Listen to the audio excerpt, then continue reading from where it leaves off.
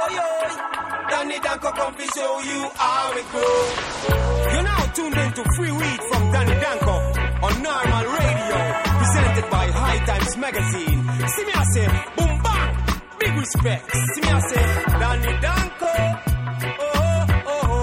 free weed,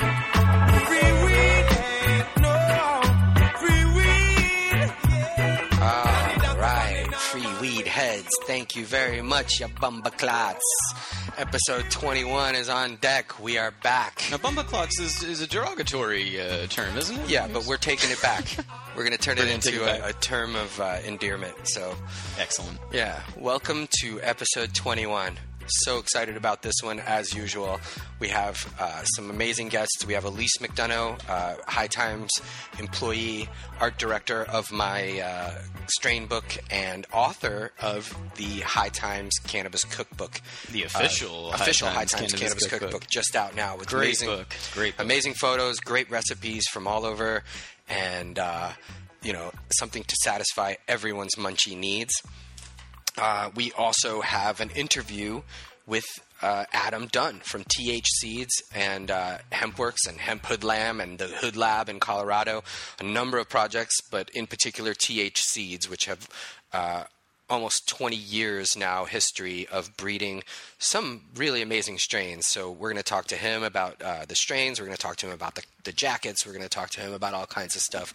And, of course, as usual, all of our cultivation, the strain of the week, the cultivation tip of the week, which is the 7 habits of highly effective growers, and our Q&A, questions and answers, Dear Danko style grow questions. So very excited about a great episode 21. I can't believe here we are at lucky number 21.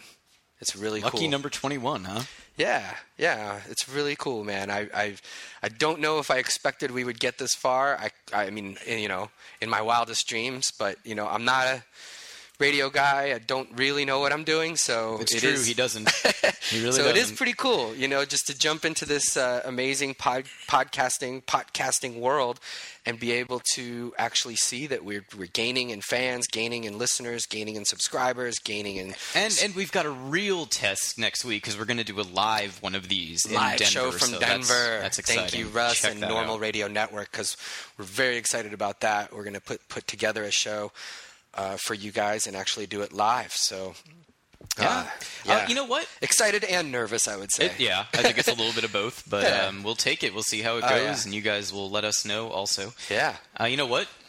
I think we should do a little true or false. We haven't done it in a while. We only did it once, and it was enjoyable. We got a couple of questions. Let's bring that one back. Yeah, let's do it. If you guys have a question that you'd like to hear on true or false, please do get in touch with us at Danny Danko on Twitter, at MyQs_, and of course, freeweed at hightimes.com. So let's dive right in. We've got about 6 here, 3 of which are from our boy, Jake Baked, 420. Awesome. So, Number one fan. Let's start it off. Shout out Baked. to JB. All right, so let's dive right in. True or false? Sativa strains contain more THC than indica strains. Initially I would say true, but now that we've got all these lab results and tests, I'd have to say that's not necessarily true, because plenty of the indicas tested pretty high too. The OGs and chems and sours and stuff that we typically consider slightly more indica dominant actually tested in the 20 or more percent THC. And of course there were the requisite sativas in the bunch too. The Dr. Grinspoon and a few others, which did test over 20% as well. So at this point, with the way that breeders are breeding and then the fact that almost everything is a 50-50 hybrid or very close to that 60-40, now at this point, pretty much indicas and sativas are testing both very high. So in the old days, I would say... I can't accept not necessarily true as an answer. True or false? We got a false. All right. False. Second question. I'm sorry. Second statement, because these are true or false. Jake Baked also. True or false? Outdoor cannabis can be just as good, if not better, than indoor. Absolutely true. Although it goes against a lot of what the way people's perception is. Absolutely. Nothing beats the sunshine for full development of resins and essential oils. You can't really mimic that indoors. And the reason some people do prefer indoor is because it's better trimmed and it's taken care. It's more like microbrew. It's taken care of.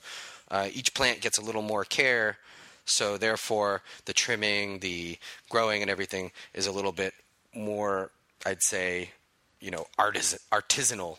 But the truth is, outdoor herb can be just as good as long as it's properly trimmed and properly taken care of. It can be better, and it's got a negative carbon footprint. You're actually putting oxygen, into the world and sucking carbon dioxide out of it, rather than the indoor method, which really does take up a lot of, fossil fuel energy. So, all right. Well, that one outdoor. went in a weird direction, but we'll have you down for true on that. It is true. Okay. Outdoor. I mean, it's controversial, but it's true. Controversial, but true. All right. Jake Baked has one more for us, and I think it's kind of interesting. So, true or false? You have smoked at least 420 strains. Wow. I'm assuming that means 420 different strains. Yeah.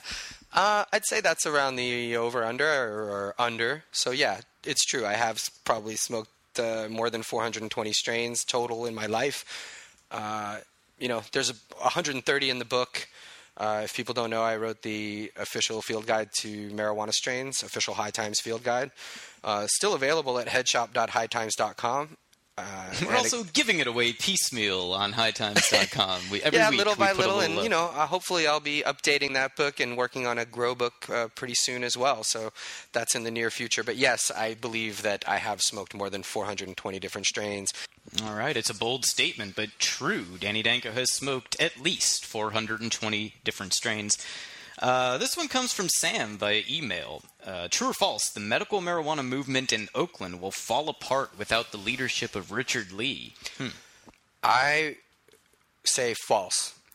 Richard Lee has been an incredible leader for 20 years, and this Oaksterdam bust is total bullshit as far as I'm concerned from the federal government. But I do believe that there are a great number of incredible activists in the Bay Area who are going to pick up the mantle. I don't think, honestly, that Richard Lee is out of the game himself. I think he's transferring some of those companies, Oaksterdam and Blue Sky and stuff, into other people's names. I don't think he's out of it by any means. And I just think that, they've worn him down and they've worn us all down, but it's their last gasp and it's our, homecoming, so to speak. And I do believe people are going to take up the mantle. There's great activists, Steve D'Angelo, Debbie Goldsberry, Mickey Martin, people out there just doing the work. The answer is false. Although Rich Lee has been an incredible activist for all these years and a great mentor and a wonderful proponent of cannabis, we will continue to prevail without him at the helm. All right, false, and that is good news for medical marijuana in Oakland. And on a side note, I would say if you're out there or anywhere, just stand up for your rights. Join NORML, join SSDP if you're a student, join any organization you can to help us. Donate what you can. If you're a computer person or whatever it is that you do it for the movement, and we will have legal marijuana very soon. All right, that got a little deep for true or false, but moving on. Next question comes from Rucko. True or false? And this is an interesting one. Marijuana can be used to help people lose weight. Wow. Okay. Well, I would say true. As long as you're not, allowing the munchies to rule you and eating a lot of junk food and things like that, I find the runner's high to be actually quite real. I in my opinion, when you run and you burn off fat cells, the THC in your fat cells is drawn out, and that's what that runner's high is for people who smoke. And so rather than the stereotypical, sitting on the couch playing video games thing, I've met plenty of very productive pot people who are very healthy, work out a lot, and have lost weight while smoking cannabis. It's really a matter of allowing yourself to, ensure that you continue to do what you do. Don't let marijuana make you lazy. Just allow it to be a spark for you. And if you like to get high before you take a run and it works, that's great. If you prefer to come home after working out and smoke up to help ease the pain of sore muscles, then that's great too. But motivation is the key factor. Don't let marijuana be your excuse to not be motivated to live your life. And if you want to lose weight, you can lose weight while smoking. It really is just a matter of your own motivation. All right, so officially we have you down for true on that, but really it is it's possible. It's a possibility. Right. I mean, I think anything's possible. All right, great. And we got time for one more. This comes from Jeremy. True or false, raw makes the best rolling papers? I gotta go with true. My favorite rolling papers are raw. They're natural. They're unrefined. Sometimes people look at them and think maybe they're a blunt because they're kind of darker colored. They don't have that bleach or dye or anything in them. And they burn the best for me. I really do think raw papers are great. I think that the Clipper lighters that they put out are great lighters. And yeah, I mean, that's my favorite rolling papers. Everybody knows it who knows me.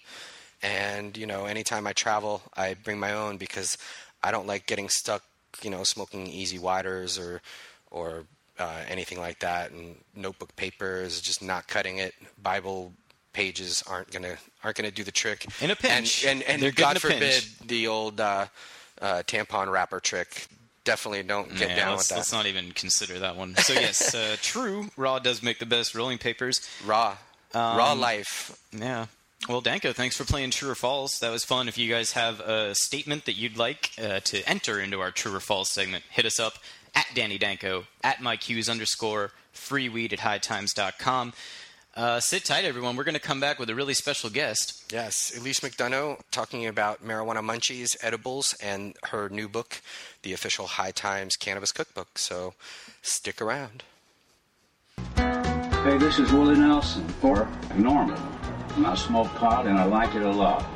I learned a long time ago that marijuana is a lot safer than alcohol. There's nothing wrong with the responsible use of marijuana by adults. It's time we stopped arresting and started respecting those who smoke marijuana responsibly. To learn what you can do to help, contact NORML at NORML.org or call toll-free 888-67-NORMAL. All right, welcome back to Free Weed, episode 21.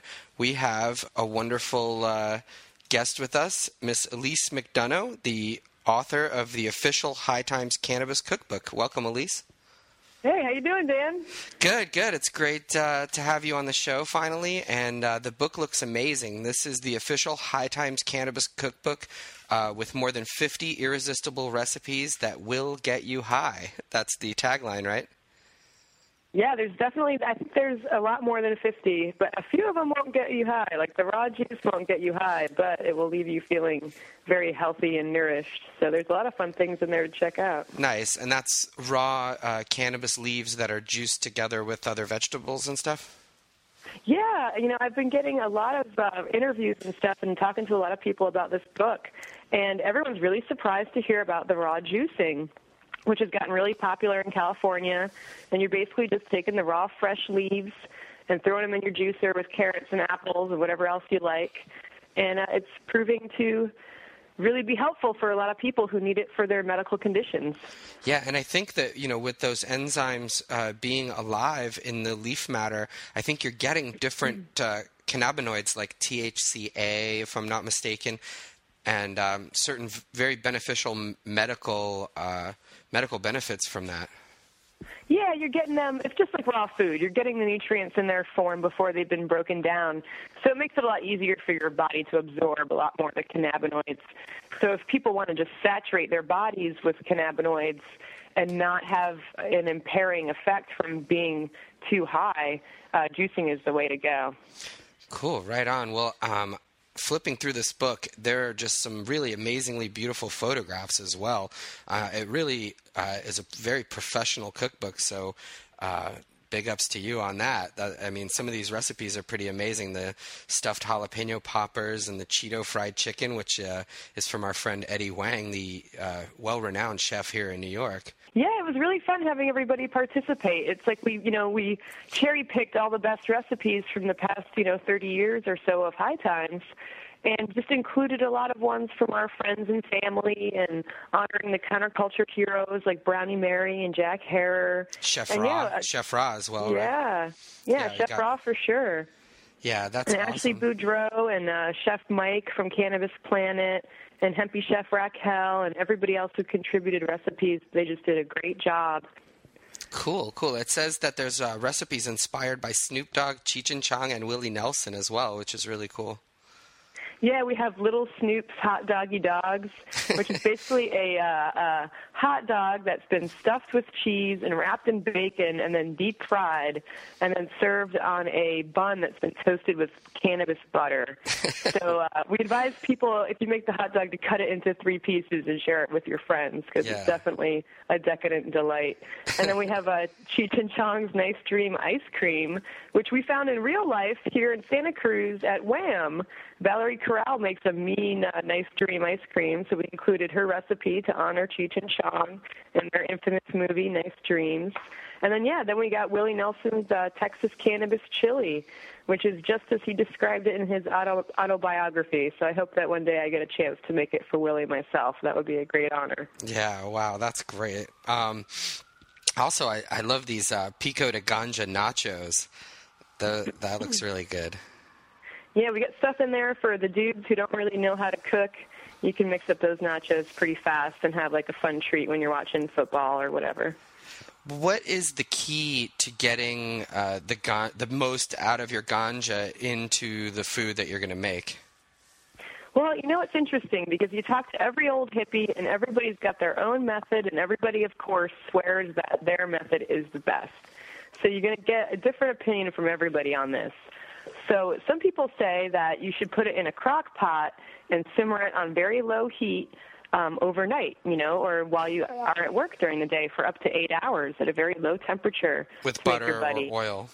Right. Yeah, and that's certainly very convenient if you happen to have a crock pot, which you can find at garage sales and on Craigslist, and, they're pretty cheap and easy to get.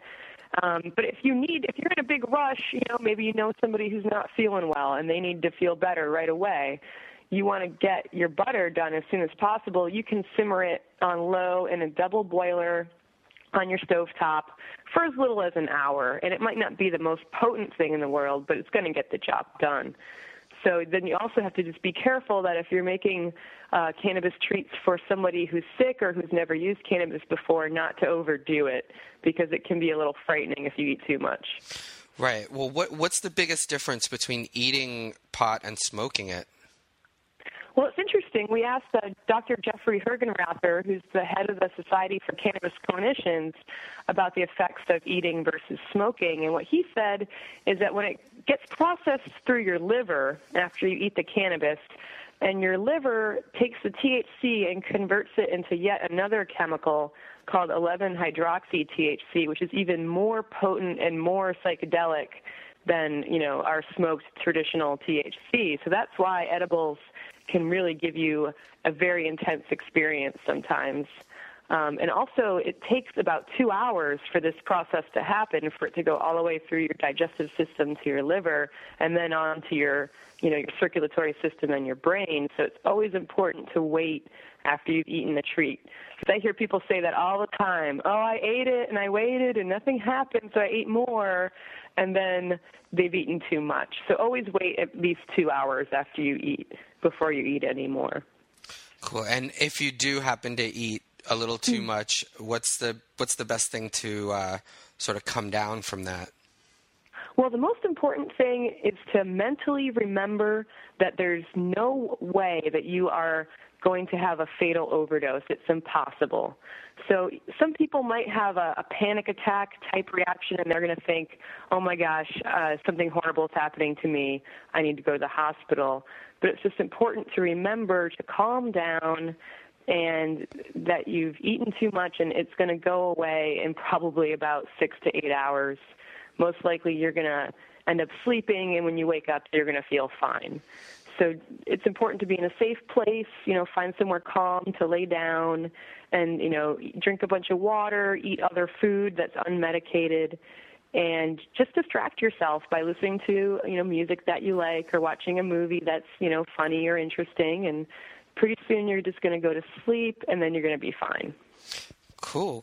Well, I also wanted to mention 2 other chefs who who got their stuff in here. Of course, Chris Bliss with the sativa shrimp spring rolls, and my own brother-in-law, Dave Miss, who got a ganja gumbo, I believe, in the book, right?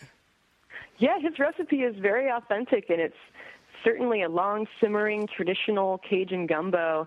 And it's interesting because New Orleans is one of the birthplaces of the counterculture, with the jazz musicians mixing with all the different people in Conga Square, and smoking their reefers. And so it's a very interesting cookbook because we like to get a lot of recipes that have a little piece of counterculture history to them. So it's a fun thing for the reader to learn about while they're making the food. Nice. And you recently went to like a really cool kind of underground ganja meal in LA, I believe, right? Yeah, that was really excellent. It was really fun. I teamed up with Natasha, our former managing editor, and she and I went to this dinner that was an 8-course meal that infused cannabis as well as different Chinese herbs. Wow. And the chefs who were throwing it's a Vietnamese chef named Tai Tran, and he's from Starry Kitchen, and then a French chef named Laurent Quinault. And they both collaborate on these different pop-up restaurants and these different underground dinners that they throw. And they decided, let's do one and use some cannabis. But their main focus was to use the flavor and to develop the flavor in interesting ways. And they weren't so focused on getting people, inebriated. So they used a lot of fresh leaf. They also used some dry leaf, but very sparingly. But the way they used it was really quite fun and interesting. Cool. If you're ever in LA, I'd say definitely go check out Starry Kitchen. They're a really fun gang over there. Nice. Well, you have Twitter and Facebook pages as well for this. Now, how would people get in touch, or also how would they purchase the cookbook if they were interested? Well, if you want to get a cookbook, go to hightimes.com and visit our head shop, and you can get the books there as well as Danny Danko's books and mixed DVDs and everybody else's products. And, you can find me on Facebook if you search the High Times Cookbook, or on Twitter, it's Elise McD 420. And I look forward to hearing from people and interacting with them. Doing the book has been a lot of fun. I've met a lot of interesting people while working on this project. Right on. Well, thank you for coming on the show. I will see you and Bean in Denver. Really excited for that. And I'm sure you're doing a ton of press for the book, so I will let you get on with that. But thank you so much, Elise, and we shall talk to you soon. Awesome. Yeah, we're psyched for some ping pong. Yeah, awesome. Stoned ping pong. Cool. Well, I'll see you soon. And again, congratulations on this amazing cookbook, the official High Times Cannabis Cookbook. And see you soon. All right. Take it easy, Dan. All right. Bye. Thanks, E.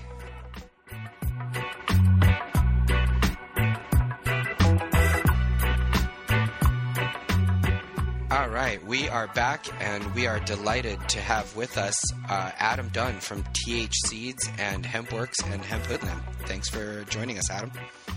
Thank you. Thank you. And in case people don't know, you are the man responsible for TH Seeds, in particular, with some pretty legendary strains, including MK Ultra, Hog, Sage, Kushage, Burmese Kush, the list goes on. And you began, I guess, your professional career almost 20 years ago, 1993, right, in Amsterdam? Yeah, right. Yeah, actually, it's our 20th anniversary coming up next year, so that's amazing. Very happy to be in this industry that long. Yeah, it's pretty amazing. And that's the year 93 is when you and Doug founded CIA, which was the original name, which was Cannabis in Amsterdam. Yeah, that's right.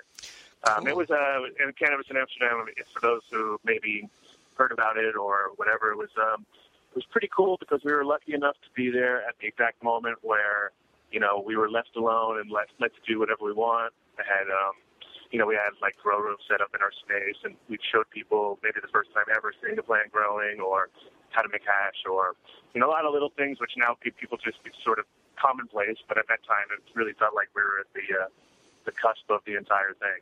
So. Yeah, I mean, those were really heady times. The early to mid 90s is when so many of those companies were formed that became sort of the backbone of the Dutch seed industry in particular. I think that those years, 93 to about 96, were just really seminal, no pun intended.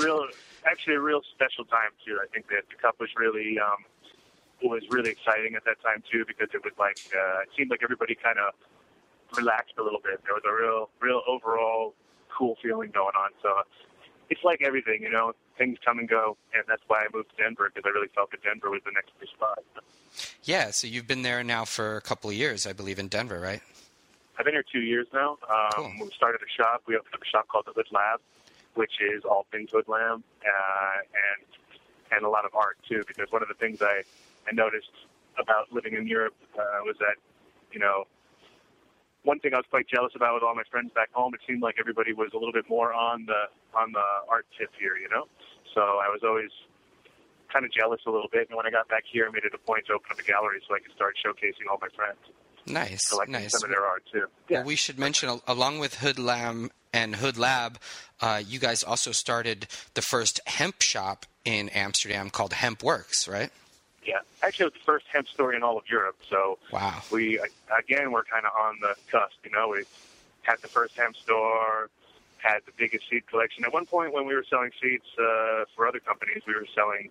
So we had Sirius Seeds, which had just started. We had Tiger Mother Seeds. We had TH Seeds. We had the Sensi Seeds. We had Positronic Seeds. So we were a lot like how Attitude is now. You know, biggest seed collection in the world. Yeah, a big wholesaler. Big wholesaler, and we were really like all about it. But then I realized after a while, like once we started developing our own strains, I felt it was more important to focus on our own stuff and let the other companies, you know, let somebody else take on all those other companies, like Attitude and like a lot of the other companies now do. Yeah, absolutely. And so let's talk for a moment about the Hoodlam jackets, because those are pretty much like, you know, I guess stoner uniform at this point. Yeah, they're pretty much, they definitely became the industry standard, I'd say, when it comes to people who are cannabis friendly and want to kind of put something back in. And then I think then after they wear it, they realize it's more than just a novel piece. It's actually a utilitarian sort of device that everybody who, you know, lots of pockets, lots of secret pockets, paper dispensers, all sorts of little features on it that really, you know, sing out to the stoner out there and say like, wow, this is, and that's one of the reasons. So is because the weather here and the conditions and the skiing and everything just really lends itself to it because, you know, Amsterdam was great and cold and all that and wet, but here, you know, so that's why we made the jacket as waterproof and as windproof as possible. When you get to a place like here where it's sunny all the time, but it might be, you know, snow up on the mountains year round almost, it's the perfect place. Yeah, I mean, I can testify, having been in the hemp industry prior to working for High Times and seen, you know, how many sort of not so great products were out there. The Hoodlam is really one of the greatest hemp products that's ever existed. The jacket is warm. It's made with fake fur and the secret pockets and the rolling paper dispensers. And now that you have like the spring. Well, one of the things about hemp, which is important, I think, it's like if you use it properly and you use it in the right context, then it's great. You know, and if you try to like make a T-shirt out of, like in the beginning, the problem was a lot of times when we first started, people were making T-shirts out of material which was maybe 3 times heavier than an average T-shirt. You know, so it's just not going to work. And now, over time, it's almost like, you know, everything kind of came into place. Like now we can make material that's softer, thinner. Everything that we people thought hemp wasn't, you know what I mean? And now it's just down to the design and the application of the item, you know. And right. That's one thing that the Hoodlam is really good because we applied this heavyweight material to a heavyweight sort of feature, to a heavyweight kind of item, and we had nothing but positive results all the way down the line. It's one thing if you look up online Hoodlam and like. Try to find something negative about it, it's almost impossible because everybody who buys it is just like blown away by the quality. Yeah, absolutely. I'm on my second coat now, and my first one lasted I don't know, almost 10 years. So I tell people that too. It's a little bit about, you know, the whole thing about hemp in general is it's a lot like how cannabis is. It's just so high quality all around, you know what I mean? So it's just a matter of using it properly. And a lot of times I think the problem was people didn't realize it, and they make products that they don't put enough energy into the design of the product. And if you make something that A, is going to last a long time, but B, does not have the style potential of lasting a long time, then you're end up with a, right, but it's just sitting in the closet. A defunct item, you know what I mean? And that's one of the things I try to tell people is, in my opinion, eco-friendly doesn't always mean that it has no dye or it's completely vegan or something. I think people take it to extremes sometimes. Everybody's all about it has to be the purest of the pure. Well, really, it just has to be used properly. And the thing is, like, we use color fast dyes because we've learned over the years that we can try to satisfy that one guy out there who can't, wants everything to be completely organic and vegan. But the reality is, like, most people, it's about something that they can wear all the time, And that, to me, is eco-friendly. If you wear something 10 years, it's way more eco-friendly than I wore it for a year and then I tossed it in the closet.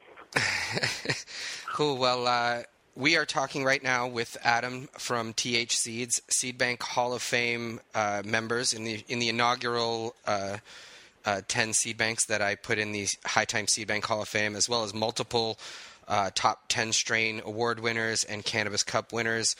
Let's talk about some of the newer strains that you guys have out, including, I guess, the Cold Creek Kush, which won last year, and the Electric Lemon G, which won in Amsterdam. This year, yeah. The last 2 times we were there, we brought a little bit of Colorado with us as far as genetics go, and like Cold Creek Kush is a classic OG flavored plant, which, I mean, as much as I like to diss on OG being so, it's pretty much the reality that everyone loves it, you know what I mean?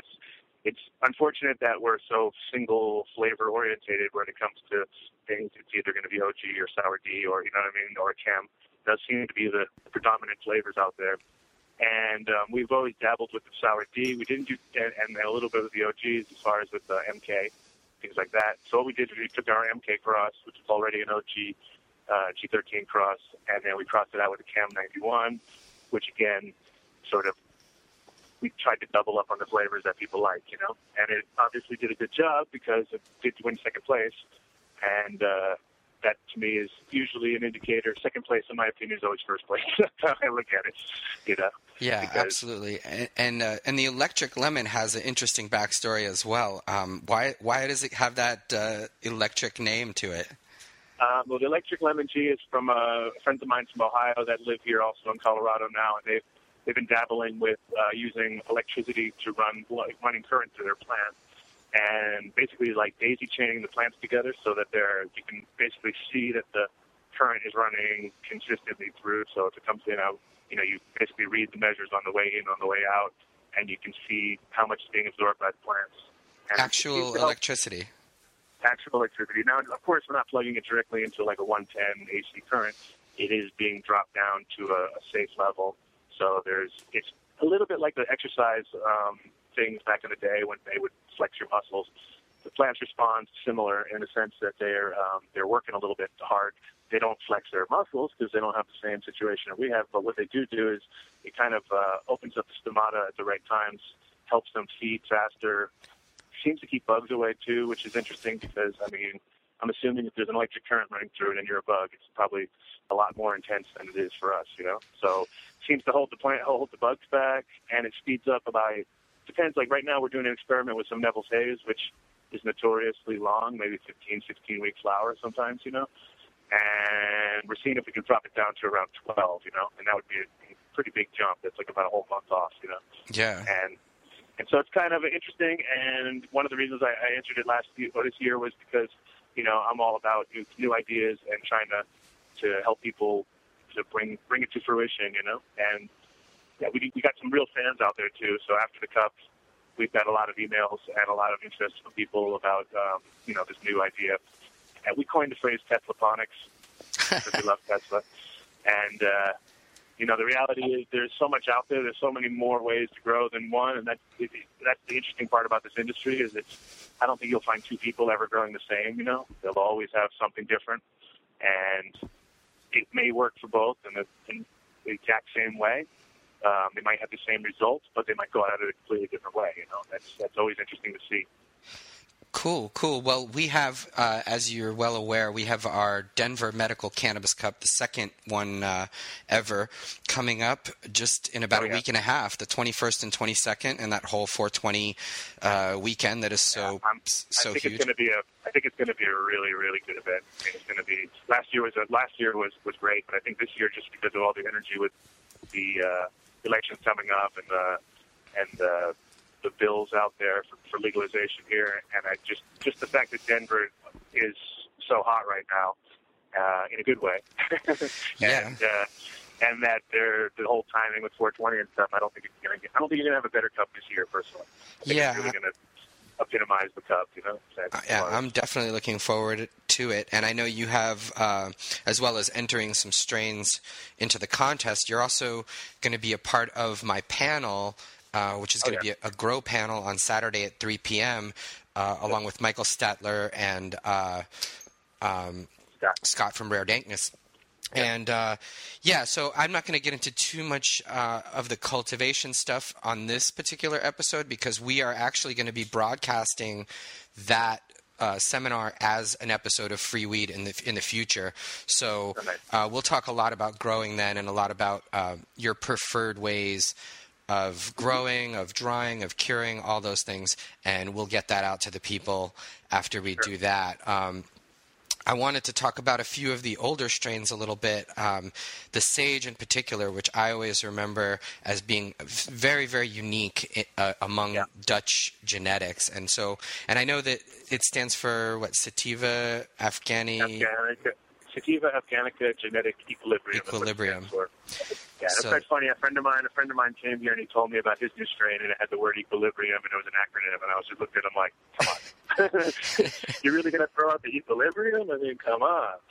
No, it really, and the meaning of that whole acronym is it's basically a 50-50 hybrid, but it leans heavy on the sativa as far as dominance and flavor, and it's actually, to me, the perfect plant because it grows like an indica. It tastes like a sativa, and it has like an incredible yield potential also. So it's kind of all around her. Now in Holland, I had a hard time getting people to ever grow it because it was 11 and a half weeks. I think over here people are a little more used to the idea that, hey, you know what, it might take a couple extra more weeks, but it yields good and it creates a phenomenal product, you know. So that being said, you know, we're going to have some really nice sage for you when you get here. Nice. So we have some great examples of it, and you know, it's here. It's again the same problem. It's hard to get people to because you can't mix it up in a room. If you have a room with everything that's 9 weeks, it's hard to leave a row for 3 extra weeks. You know what I mean? So most people, it's either one or the other. You do the whole room or none. You know. So. Right. Would that be considered your desert island strain out of all of your? Yeah. Oh yeah. Still is. It's funny because I'm still looking for the other one out there, but whenever I go back to it, what I like about here is it's a whole new crowd of people to try it. And the thing about sage, I tell people, it's anything with haze in it. It's a kind of a love-hate thing. Some people love it, some people don't, and they just get turned off by the different quality of it, you know. And but what I noticed is the same person who may not like it the first or second time because it's strange to them, that the quality of the high is so good, and it's such it literally is the most medical plant I have. When if I have somebody who needs quick relief or something, give them a little bunk out of that, or you know, it's so fun to watch because it really works so good, you know, and that's kind of what we're all looking for. We're looking for it's literally like you're rolling dice every time, and you're trying to get that perfect combination, and when you get it, you know, you try to hang on to it as long as possible. I've had that strain for over 20 years, you know, so it's definitely it's a keeper, you know, at that point. Cool. Well, I'm going to go ahead and start wrapping it up, but I want to be sure to let people know how they can find out more. I guess there's always thseeds.com if they want to check out the different strains, right? Yeah, thseeds.com. What about for HempWorks? Well, you have hoodlambstore.com, which is our shop here in Denver. If you're in the States and you want to talk to somebody here, it's Hoodlamb. It's HOODLAMB, right? Hoodlamb is, but the shop is Hoodlab Store. Hoodlabstore.com. That's right, and that's the local Colorado shop of mine.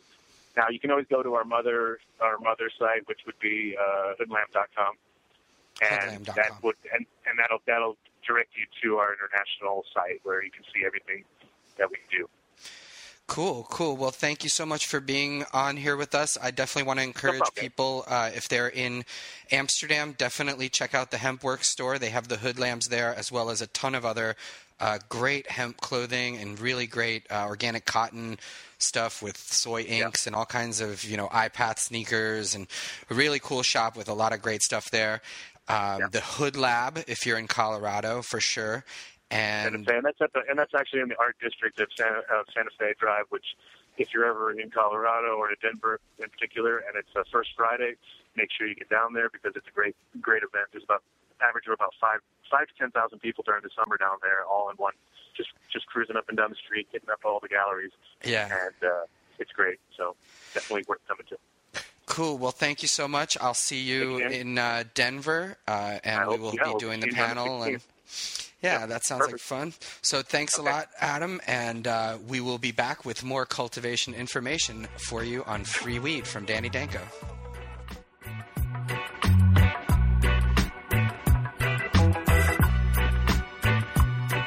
Hey, sorry to interrupt the show right now, but I gotta mention BC Northern Lights and BCNorthernLights.com. These guys make these incredible grow boxes. They've been sponsoring us for a long time, so if you need a grow box to create your free weed, to make that cannabis, get yourself a bloom box, a producer, a mothership. The nursery makes a ton of clones if you're interested in that sort of thing. You can call them anytime, day or night, at 888-236-1266. Yes, the grow box costs a little money, but if you've got a credit card or something you can put it on, it's going to pay for itself within a harvest or two minimum. And then at that point, you know what you're smoking. You're growing it in your own home. Everything is touchscreen, super easy. Check them out. BCNorthernLights.com. They got ads in High Times. They got a phone number you can call anytime, 888-236-1266. Get a quote. If you mention free weed, they're going to waive the shipping, and they're also going to give you a free nutrient package for a full year. Typically, you can get up to 4 harvests in a year in one of these boxes. So you're going to have nutrients for a full year if you mention free weed from Danny Danko when you call them. And they'll appreciate knowing that you learned about them from this show. So give them a call, BC Northern Lights, 888-236-1266, or check out BCNorthernLights.com for more info.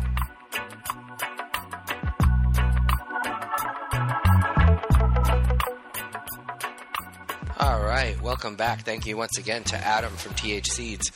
And what are we doing now, Mike? We're doing the cultivation segment? It's cultivation time. Let's start off with Strain of the Week. Strain of the Week.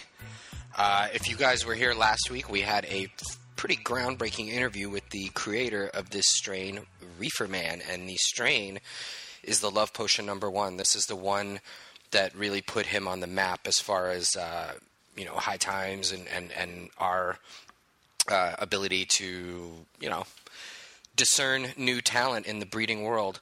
So, 2004 Cannabis Cup, Reefer Man showed up and won first place in the sativa category for seed companies in 2004, which was very surprising at the time. Very few Canadians had come over and won it like that before. So, needless to say, that was very exciting, and he also earned High Times Top 10 strain in 2005 for the Love Potion #1.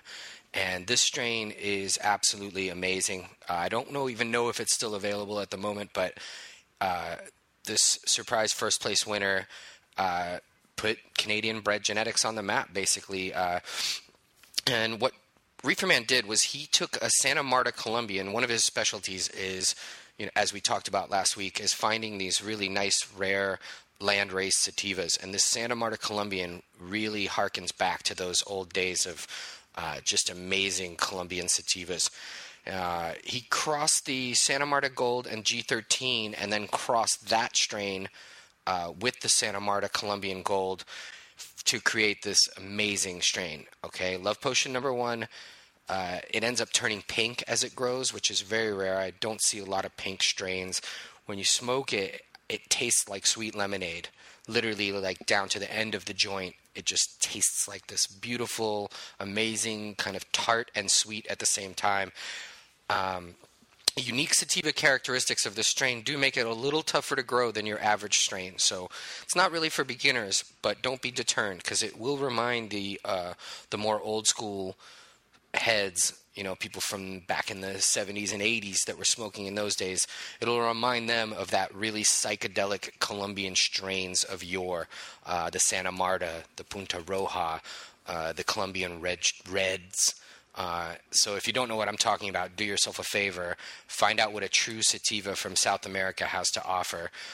You can get Reeferman seeds at medicinalseedsales.com. The flowering time on the Love Potion #1 is 9 to 10 weeks. Reeferman definitely recommends going the full 10 weeks.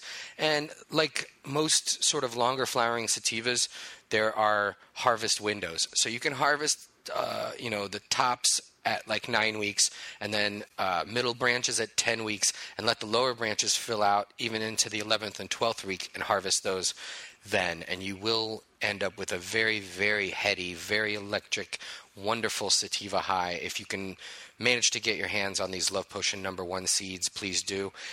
Pretty much anything you're going to get from Reeferman is going to be top-notch, huge, high-quality stuff. And so we're excited that he's back in the seed biz, and very excited. Hopefully people will grow out some Love Potion #1 and share it with us at one of these cannabis cups somewhere.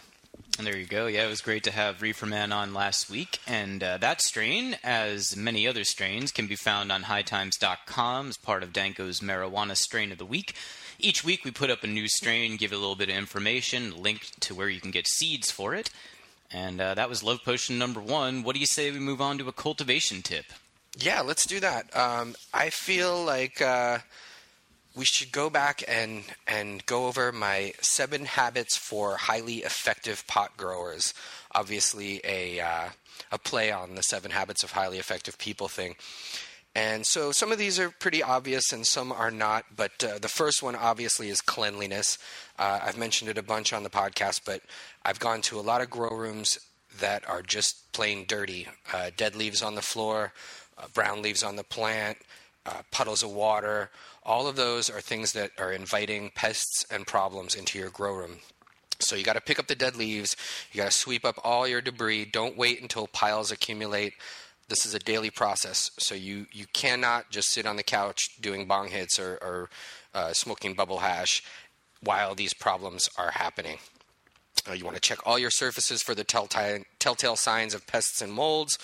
The tops and the bottoms of the leaves, the surface of the growing medium, the walls, the ceiling, the floor. Those smart growers change their clothes before they enter the grow room. They may have a special set of clothes that they wear only in the grow room. And it's your mission to keep things clean. So that is the first of the 7 habits. Second one is realistic expectations.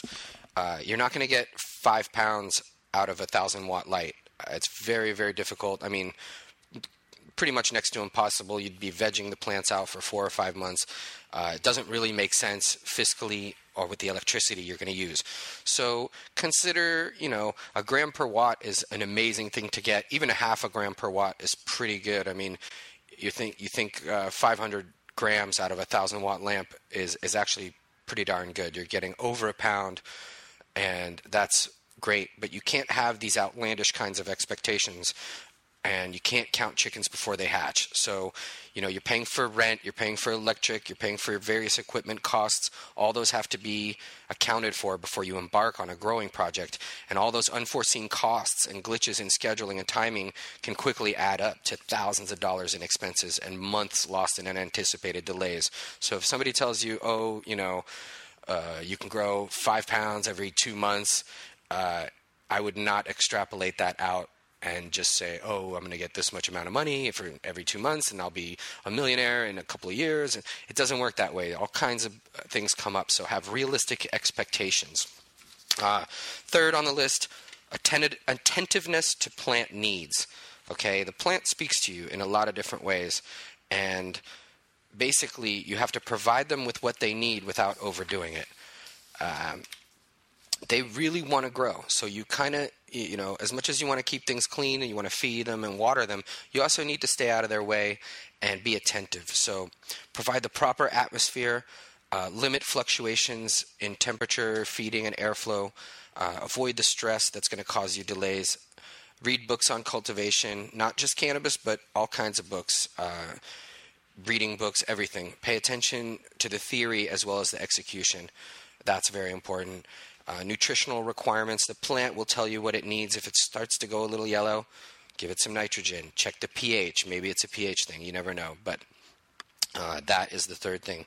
Fourth, curiosity. Okay? There's no one perfect way to grow.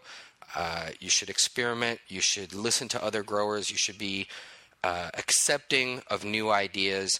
If you're going to experiment, you need to try your experiments with one plant. Don't do it with all of your plants.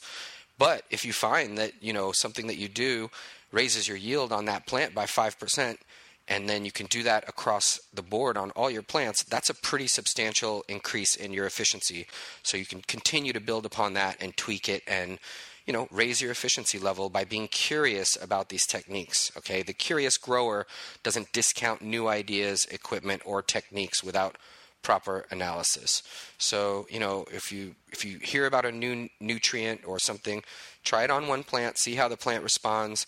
Always be measured and patient, but always be willing to learn something new with every harvest. So, staying ahead of the curve, being curious is key. Another thing, fifth thing, patience. Okay, many a promising garden has been torn down prematurely due to financial troubles, paranoia, family obligations, or just plain greed. So do not let these profit margins and all these ideas get in the way of perfection. Okay, the plant has to complete its life cycle to fulfill its true destiny, and it's your responsibility as a cannabis grower to do everything in your power to make that happen. So do not let impatience cloud your vision.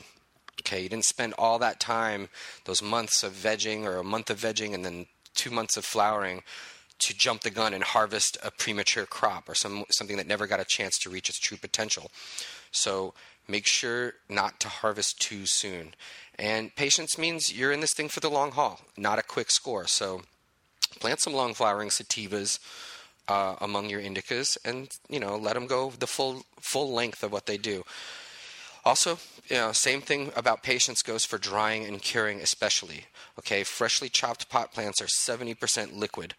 It's going to take a good amount of time to properly remove that water weight. And quickly dried buds taste poorly and smoke even worse. So patience, please. Take your time and you'll be rewarded with a final product worthy of your efforts and worthy of the whole cause of free weed. And last but not least, humility. This is one I kind of caught some shit for putting this in here, but I really do think it's important. Growing marijuana, even though we have these, cannabis cups and all this stuff, growing is not a contest, okay? We all love the same plant. There's hundreds of ways to grow her right. So, I've met plenty of arrogant growers who love to put down other people's nugs, and they'll argue for days about how nobody can produce better pot than them. Nobody wants to think that they don't grow the best pot in the world, but that type of energy is going to end up infusing some of that negative and competitive kind of thoughts and energy into the plants. So if you love what you're doing, you're already winning. So take pride in your agricultural take pride in your agricultural accomplishments, but don't become the human buzzkill that's always seeking to one-up others, okay? Because it's boring and you're compromising the integrity of people's highs. Okay, let your buds speak for themselves, and the company you enjoy will enjoy themselves too. And remember that, above all, fame is fleeting, and real cannabis aficionados show enthusiasm and encouragement to all that share our beloved hobby. So stay humble. Even if you think your buds are the best, there's no reason to go putting down other people's strains. Let your pot speak for you. And those are the 7 habits of highly effective growers. And I like that. I like the do not compromise the integrity of my high. That's a lot more eloquent than buzzkill. Yeah. Pardon me, sir. You are compromising the integrity of my high. Yeah. I've had to say that a couple times to people. It's not fun, but like I said, it's not. As much as everybody loves having great buds, it's not all one big competition. We're in it to share, and that's the concept of free weed, is to improve the quantity and quality of everybody's bud, not just your own. And as a terrible segue, you all should come to our marijuana contest in Denver, where we will be judging and deciding, where we will judge the best pod. No, I understand what you're saying. Yeah. There's definitely a time and a place to I guess, pay proper respects to really well-grown cannabis, but it does. The grower's attitude is reflected in the weed. So absolutely. There you go. Let's move on. Let's do some Q&A from the readers. As always, guys. Q&A, that stands for questions and answers, right? It does. It stands for questions and then answers. Everybody at home, you could reach Dan and I through Twitter, at Danny Danko, at MyQs_, #freeweed. Those all work. You can also email us, freeweed@hightimes.com, and get your question to us. We will answer it. Dan will answer it on air. Let's get started. First one comes from Toronto GQ. He or she writes, which is better to do in flower pertaining to lights? Having one metal halide bulb and high-pressure sodium, or having all HPS with no MH at all? I've read that having a HPS with MH is good because you get a wider spectrum of light, but I've been told that it won't make a difference, and just to use all HPS for flower and all MH for veg. What's your take? Okay, great question. In my opinion, I think it's best to mix the lights. So if you have the 600 HPS and the 400 metal halide, mix them. Put them both up, move the plants around so they get some of each light, or use a light mover so that either you move the light or the plants. But that mix of HPS and MH is definitely better than just one or just the other. Obviously, a lot of growers would recommend metal halide for vegetating and high-pressure sodium for flowering. But if you can mix the two, and you can afford to do it, you can afford the electricity and the cost of the lights, and you can deal with the extra heat, mix them. You know, I think you can't go wrong by having more light and more of a spectrum on there. So I would say mix the lights if you can. When in doubt, mix. That's a great question. Thank you very much, Toronto GQ. Next question, also via email, comes from Christian. Hey guys, love your radio show. Quick question. It's my first time growing indoors and my leaves are looking a bit yellow. Not sure what's going on. Any info would be helpful. Dan, what do you think? Okay. It's one of two things typically when leaves start going yellow. It's either a nitrogen deficiency or it's a pH fluctuation, low pH or high pH. So the first thing I would do is check the pH. Because if that's the problem, it's easily fixed, and you basically just have to balance the pH one way or the other. If it's low, bring it up. If it's high, bring it down. If you're growing in soil, you want about 6.5. If you're growing in hydro, maybe 6.0, 5.8 at all times. So if it's soil, pour pH balance or about 6.5 water into the soil and then test the water that comes out the bottom. Or you can use the dipstick tester as well that dips right in the soil. But I find that testing the water runoff is a little better because you'll get a good idea. If it's down to like 5.0, then you really do have very low pH and you need to raise it using lime or pH up of some sort. That's the first thing. Now, if your pH is fine and that's not the problem, and you've determined that your pH is okay, then typically leaves going yellow would be a nitrogen deficiency, meaning you have to add a high nitrogen nutrient, such as anything recommended for vegetative stage. The NPK listings always have nitrogen first, that's the N. And so if that first number is a high number, 10-1-1 or something like that, it'll either say grow or veg on the nutrient. Give the plant a good dose of that and you should see it green up very quickly.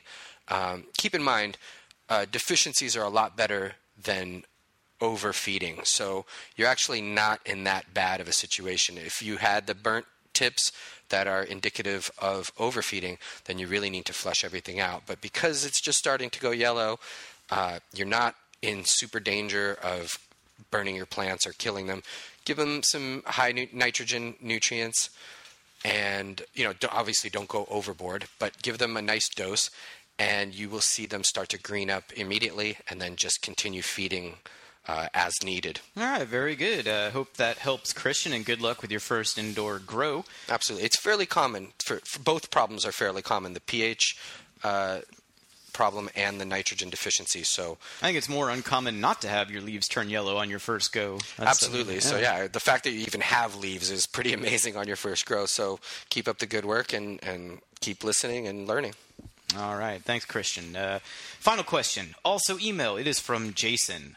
Jason writes, my ppm, parts per million, is off the scale. I have a Blue Hanna TDS meter that tops out at 2,000.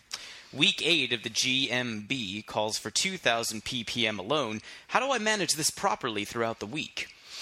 Okay. GMB is a program from Advanced Nutrients. And here, I think he also says he's using Bud Candy, Big Bud, and Piranha in powder form. What, these nutrient company profiles call for is typically pretty high on the scale of what you want to be feeding your plants. I mean, obviously, not just this company, but all nutrient companies want to sell more nutrients, and they know that you can use a lot without going overboard as far as burning your plants. So, but I do believe that 2,000 parts per million is too much in hydro or soil, and I do think that eventually you're going to end up with nutrient buildup, salt buildup, and things that obviously even the plant is going to just be taking in more nutrients that it needs. You're going to have to flush more. So I say err on the side of caution. I don't think you really need to go over 1,500 parts per million when you're feeding plants, and that's in the nutrient solution that you're using. So if you test it and it's up to 2,000, dilute it a little more, get it down to 17, get it down to 15, and you won't be underfeeding your plants by a long shot, but you will ensure that you're not overfeeding them. So even though they may recommend 2,000 parts per million, or another nutrient company might recommend 3 tablespoons per gallon, you're always, I think, better off maybe giving them 2 tablespoons per gallon instead of the 3. And then if you see the deficiency, if you see yellowing, add more. But err on the side of less nutrients, and you'll actually have better bud. You'll have less harsh burning, less harsh tasting bud, because some of that stuff is tough to flush. I mean, even a 2-week flush, if you're growing at 2,000 parts per million, a 2-week flush with plain water is not going to get all that out. So it might be different, if you're growing, orchids or lilacs or something, but this is something you're going to consume. So you want it to burn properly, you want it to taste properly, and I don't think you're going to do that by overfeeding, and I do believe 2,000 parts per million is too much. So, like I said, err on the side of caution, use a little bit less or dilute it a little more, and you should be fine. All right. Thank you very much, Jason. Thanks to everybody who sent in a question. As always, please do reach out to us. It is at Denny Danko, at MikeHughes _, #freeweed, and of course, freeweed at hightimes.com. We're going to take a little break, come back and wrap it up, but stick with us. We will do our best not to compromise the integrity of your high. Yes, indeed.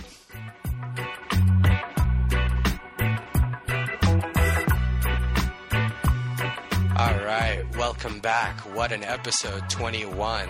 It's been a lot of fun. We're gearing up and getting ready to head to Denver for what is proving to be a very epic Cannabis Cup, Medical Cannabis Cup in Denver, April 21st and 22nd. We're going to be there for 420. I've never gotten to experience the Colorado 420 experience. Very excited about that. Yeah, that'll be fun. I'm actually going to be at the Boulder rally on 420. Are you going to the Denver one? I'll be at the Denver one, but the Boulder one's looking interesting. I think there could be some interesting... Could be some conflict there, conflict, and there's a whole unwritten thing that we don't know what's going to happen there, but I do believe that the cannabis enthusiasts will prevail one way or another there and in Denver, of course. So we're excited about that. Thank you so much to our guests. Thank you to Elise McDonough, author of the High Times Cannabis Cookbook. Thank you to Adam from TH Seeds. We'll see you both actually very soon we'll in see Denver. You guys in Denver. Hemp Hood Lab, Hemp Hoodlam, and the Hood Lab in Colorado. Definitely check them out, thseeds.com. Thank you to these raw papers. I love smoking these raw papers, man. I really do. They are delightful. They burn very clean, and it's a great product. No additive, nothing chemical. Wonderful. Love the raw papers, even though they're not a sponsor, but got to send a shout out to them. We just like them. Yeah. Shout out to all our listeners. You guys rock. We are off the charts right now on FeedBurner and iTunes. We're really excited, really hitting our stride. This isn't really our primary gig, so I'm not a radio guy. I'm really happy you guys stick with us. I'm happy to get all the feedback on Twitter, Facebook, email. You guys rock. So keep it up. Spread the love. Spread the message of free weed, however you can. I mean, tape the show, play it for your friends, encourage them. If you grab their cell phones out of their hands like I do and force them to subscribe. Don't force them. We are not encouraging that. Encourage them. Encourage them to do that. Yeah, don't force anyone. Please. Yeah, like us on Facebook. Why don't you like us? Also, important to note, this is going to be our last show for a little while, but we have some big plans for Denver. Russ Belville of Normal is going to be good enough to help us out, do a live show in Denver. Excited for that. Live show. It's going to be great. Our first one. First one. Very cool. And then also Dan... He's moderating a seminar. I believe it's Saturday?